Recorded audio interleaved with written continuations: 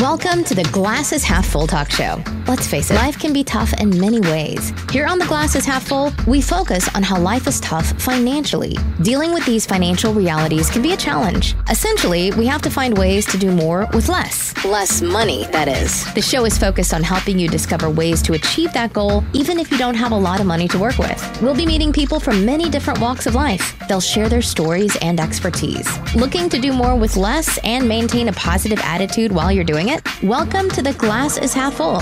Now let's join Richard and his guests in the studio.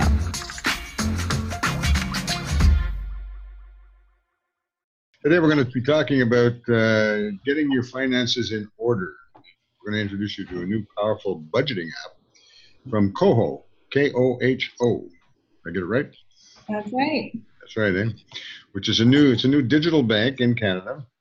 Now, my guest and the girl I've been talking with is Sylvie Bukaitis. Did I get it right?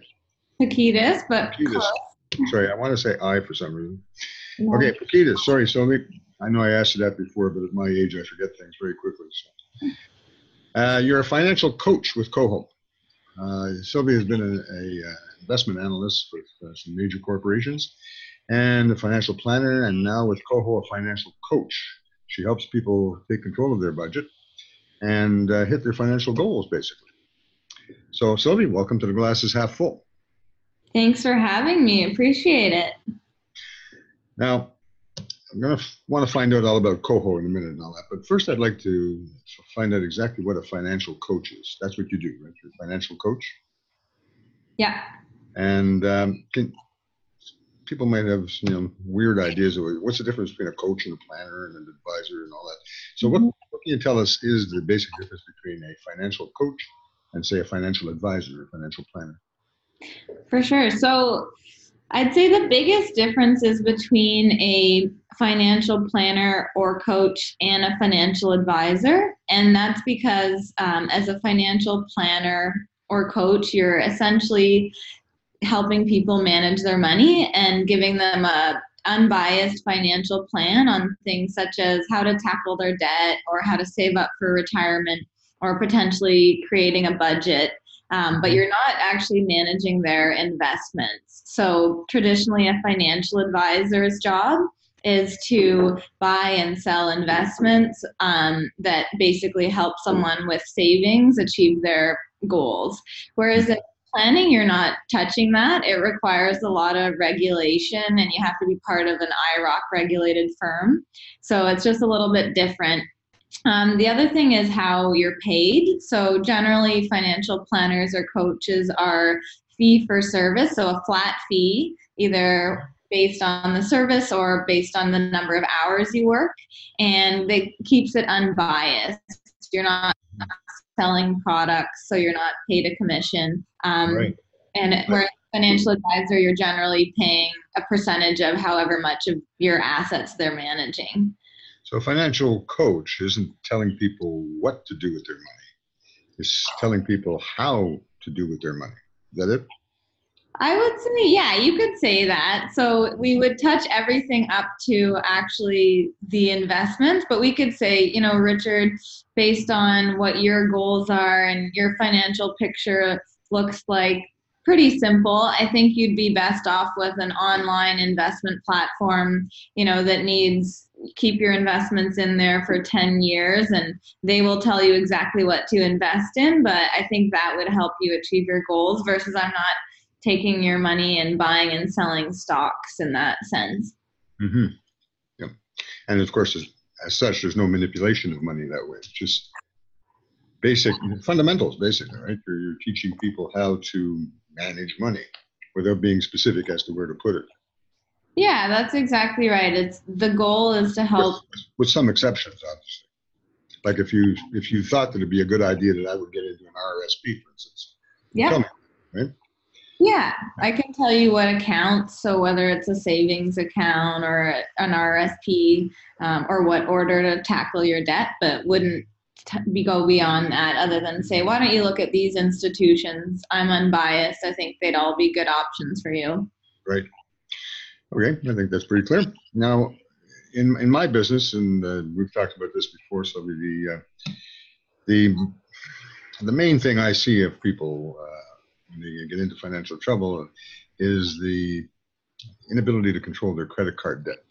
Mm-hmm. Right now, a lot of people have a hard time with this. Obviously, right? This is not new. Everybody has some difficulty with this to some extent. Yeah. But some of the things that they run into and things that get them in trouble is the interest rates they pay, Mm-hmm. is the type of credit cards that they're using. They get kind of drawn in by certain offers and things like that. Do you help them with this? Yeah, we try and basically help them understand what their spending sort of personality or tendencies are, and then based on that, figure out what financial products would work best for them. So a common thing that I see specifically when I'm working at KOHO is that people have in the past used credit cards, and to your point, without sort of a hard limit on how much you can spend, you can end up overspending. And they'll come to KOHO when they've actually decided, you know what, I need to start tackling my credit card balance and I can't use it anymore. So they'll put their credit card, for example, in their drawer, or someone that I know actually just like got rid of their credit cards and they started using KOHO because it's a cash account, like a checking account where you put money on it and you can't go beyond that limit. And so that works for certain people if they want to preload their budget or put their paycheck onto an account where you can't spend more than you have, and you actually start to get in the hang of living, having more control over your money. So that's one thing. But if there's something else that might suit their personality a little bit better, we'll certainly look at that and figure out what the best way for them to organize their finances is. That sounds an awful lot like a debit account, right? Yeah, so it's very similar. Essentially, it's just like a debit account, but it's running on the network of Visa, which means that you can use it wherever credit is accepted. So if I went to the cash register and someone asked me what form I'm paying with, I would say credit, but it's really my KOHO checking-like account. The nice thing about that is that you can use it online. And you get 0.5% cash back for all of your transactions. So it's not as high of rewards as a credit card, but it's better than a debit card. But you actually have a card. That's right. A really fun As look. far as the rest of the world is concerned, it looks like a credit card, doesn't it? Yeah. All right, so you go to Walmart, they say, how you paying? You say credit, whip out this particular card, and you're essentially operating a very, very different way, but on the same lines as the MasterCard, for instance. That's exactly right. And I think the industry has changed so that people are so used to using credit that they feel almost ripped off if they're not getting any rewards. So that's where the little bit of cash back helps. And then ultimately, if you look at the numbers, often people will spend about 10 to 15% less when they're using a KOHO or a debit card. So think of that, like a 10 or 15% difference in spend. That's a really awesome reward if you flip it that way and think about your rewards coming from actually having more savings just because you're not. It's like making 10, 15% interest. Exactly. Yeah.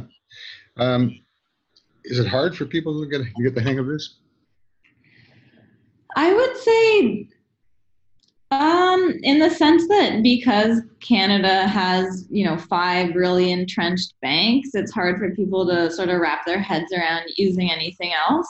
So what we see is that often people will start small. So one of the things that I do is help people set a budget, which would be, look at your income, what are your bills, and then your savings or debt payments, and then whatever's left over is kind of your personal spending money, which is usually the hardest to control.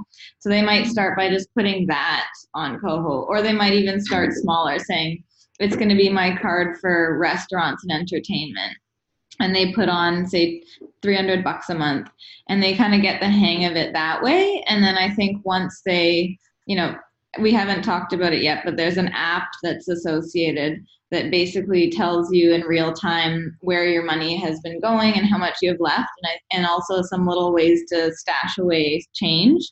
So once they get the hang of that and see themselves as someone that's more in control and maybe actually saving a bit, then they'll put more spending onto it. But it's certainly, there's friction. Like in Canada, especially, people don't really want to change financial institutions. Really? Canadians are conservative. How about that? Yeah, exactly.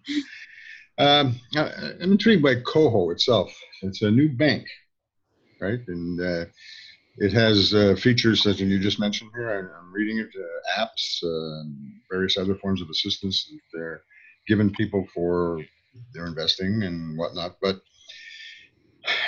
no branches.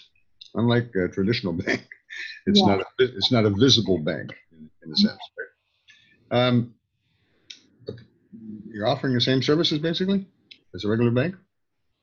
Yeah, for the most part. So KOHO itself isn't actually a regulated bank, but what we do is we partner with a bank out of Vancouver called People's Trust that actually holds the funds, and then we're the institution that basically moves the money and creates the app. So for example, if something were to happen to KOHO, you'd basically have a People's Trust bank account that's insured, and your money wouldn't be going anywhere. They're regulated by the Bank Act and all that, right? That's exactly right. So that's just to address that. But in terms of everything else, for the most part, it's the same. You can send e-transfers, pay bills, do whatever you like to do. If you want to pay your credit card bill, you can do that. You can take cash out of an ATM, although we don't have our own ATM, so you would be charged whatever that out-of-network fee that you probably experience when you need to get cash and your ATM isn't right there. Right. But for the most part, and we're continually updating features, so I'm sure if we talked again in a year or so, we'd probably say, yep, we do everything. I probably will talk about a year or so. Yeah. I'm reading the list of things that in some sense offered here. Okay, there's no fees for the card. No. This is a feeless process as far as that's concerned. Yeah. It's prepaid, like you said. Yeah. You actually load up the thing, like you would a regular bank account if you were using a debit card, right? Right. Yeah. And no interest, obviously. You're not borrowing any money, right? Right. And then you got 1% rewards. Why specifically 1% here? Before you mentioned 10%, 15%, that kind of thing. We're talking about different things? I think so. It's not 1%. It's 0.5% on everything. Or if you are sign up for something called KOHO Premium, you get 2% on groceries, restaurants and eating out, and then transportation. And that is where there is a small fee. So basically for people that spend, the break even's about $600 a month on those three categories I just mentioned. You'd actually be better off with this premium service where you get 2%, but you pay $9 a month. But for the bare bones and what most people start with, it's free, no fees, and get 0.5% cash back. How did they receive these rewards? You just said cash back. What happens? So on your app, you would see your account balance, and then you'd see the cash back that you accrue, and it accrues basically immediately. On a transaction by transaction basis? Yeah, so you might see that you have $20 in cash back, and then you can actually just cash it out, and it goes into your balance on the card. So your balance just went up $20. Yeah. That kind of thing. Not every bank does that. No, usually it's once a year. Well, that's interesting, but I guess it's a question of visualizing all of this. I know. I should have. It sounds a little different, right? I should have brought with me my card because there are these funky two-tone cards, and you can actually pick the color that you want. they all have kind of a fun personality behind them. So I have blue and kind of an iridescent silver, but you can get lots of different colors. And then, yeah, the app, I know people, if it's audio, can't hear this, or see this, but you can see the app kind of shows your balance. And then there's different savings features, including your power-ups is the cashback. Flip it around a little bit. Oh, there we go. Sometimes I can send you some of the screenshots. writing doesn't show up there. Anyway, it doesn't matter. Yeah. They get the gist of it. Yeah, it's kind of it's a techie feel. Very 21st century-ish, right? Yeah, that's what we go for. Cutting edge. And I guess the other thing that comes to mind is how usable is this, right? Mm-hmm. Just the kind of thing that you run into problems with places saying, "What is this?" or being doubtful about being able to use this here. So the adoption is pretty great by merchants because what they see is prepaid Visa, and that's accepted nearly everywhere. Not if it's a debit only merchant, then you wouldn't be able to. What else? I guess it's where people accept credit cards, right? Yeah, that's exactly right. A couple of things to be mindful of is when you're traveling, where it's actually accepted worldwide, but sometimes, as with most cards, if you're in different countries, sometimes it doesn't work. So I'd always bring a backup one. And also, when you book a rental card or a rental car or a hotel, and you might have to put down a deposit, $500. The funny strange thing about prepaid visas is sometimes that actually goes through as an authorization where it would say, okay, you just spent $500, and then it will go away, but you have to wait a couple days. So when you're putting down a safety deposit, usually we'd say don't use a prepaid card. Mm-hmm. But I use it all day, every day for all my transactions. We have a free joint account too, so I use that using Apple Pay and pay everywhere. Don't have problems. There's very little problems and no negative feedback kind of thing. Yeah, we're lucky now. I feel like the payment space has come so far. Dollarama even accepts credit cards now. I used my card yesterday there. Now, I know from experience that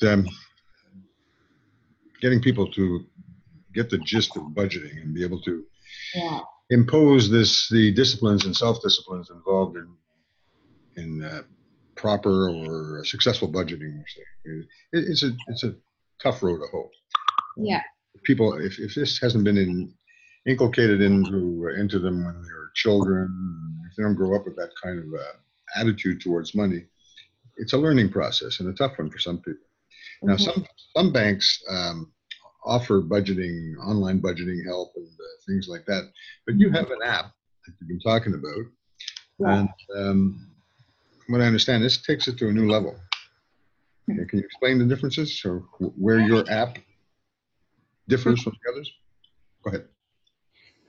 So I would agree with you that budgeting is generally a feared topic, and honestly, we don't love the word either, but it does resonate with people. But if you kind of think of why do people budget, usually the kind of things that come to mind are, one, to control your spending and spend within your means, and two, to actually save or start putting away money towards, maybe it's your payment plan to pay off a consumer proposal. So you mentioned that. Yeah, which I'd love to we'll get into later. But in terms of controlling your spend, I would say the people that love KOHO the most is people that, like I said before, were just using credit and they were finding that they can't get their balance down. They're in the red every month. So when they switch to using KOHO, either for their whole paycheck or just that fun discretionary budget, then they have guardrails. So basically when the money is gone, it's gone, and they just basically have a hard stop for them. And of course that sounds pretty abrupt, but the nice thing about the app is that it shows you like I was saying before, where your money is going. So say you set a budget for $100 a month on eating out and entertainment. You could go into the app and check it's called the insights, and see I've spent 75 this month. Mm-hmm. Like, this is where I'm at. We don't have it yet where you could set a budget and then it would give you a hard stop, but that's something that we're hopefully going to come out with next year. That might be embarrassing. Not a hard stop at the merchant, but just like a little notification or something, because I agree. Right. But so that's kind of in terms like a very prominent red flag, right? Yeah, exactly. Okay. You got to keep your dignity, even if no one can budget in a straight line. Life doesn't happen that way. This program is about anything. It's about dignity. So yeah.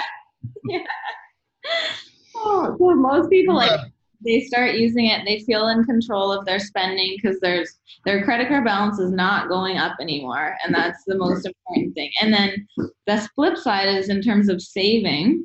Mm-hmm. So we have a couple tools that help you automate your savings, because one of the oldest sort of tricks in the book for saving is just pay yourself first and automate, and you tend to save twice as much. So one of them is called roundups, and what that does is if you bought, say, $1.75 coffee, it would round up to the nearest dollar, so to $2, or you can set it to the nearest $2, $5, or $10, so it could round up to $5, and then that extra money goes into this special savings pocket. So you don't see that money in your balance anymore. And so as far as you're concerned, that money's not there, but it's gone into this little savings pocket. And that's really helpful for people that just, like, they're new to saving. They've never done it at all. It's the, in a sense, a forced savings, but not quite forced. It's more like an invisible savings plan. That's exactly right. And then you can also they're called savings goals.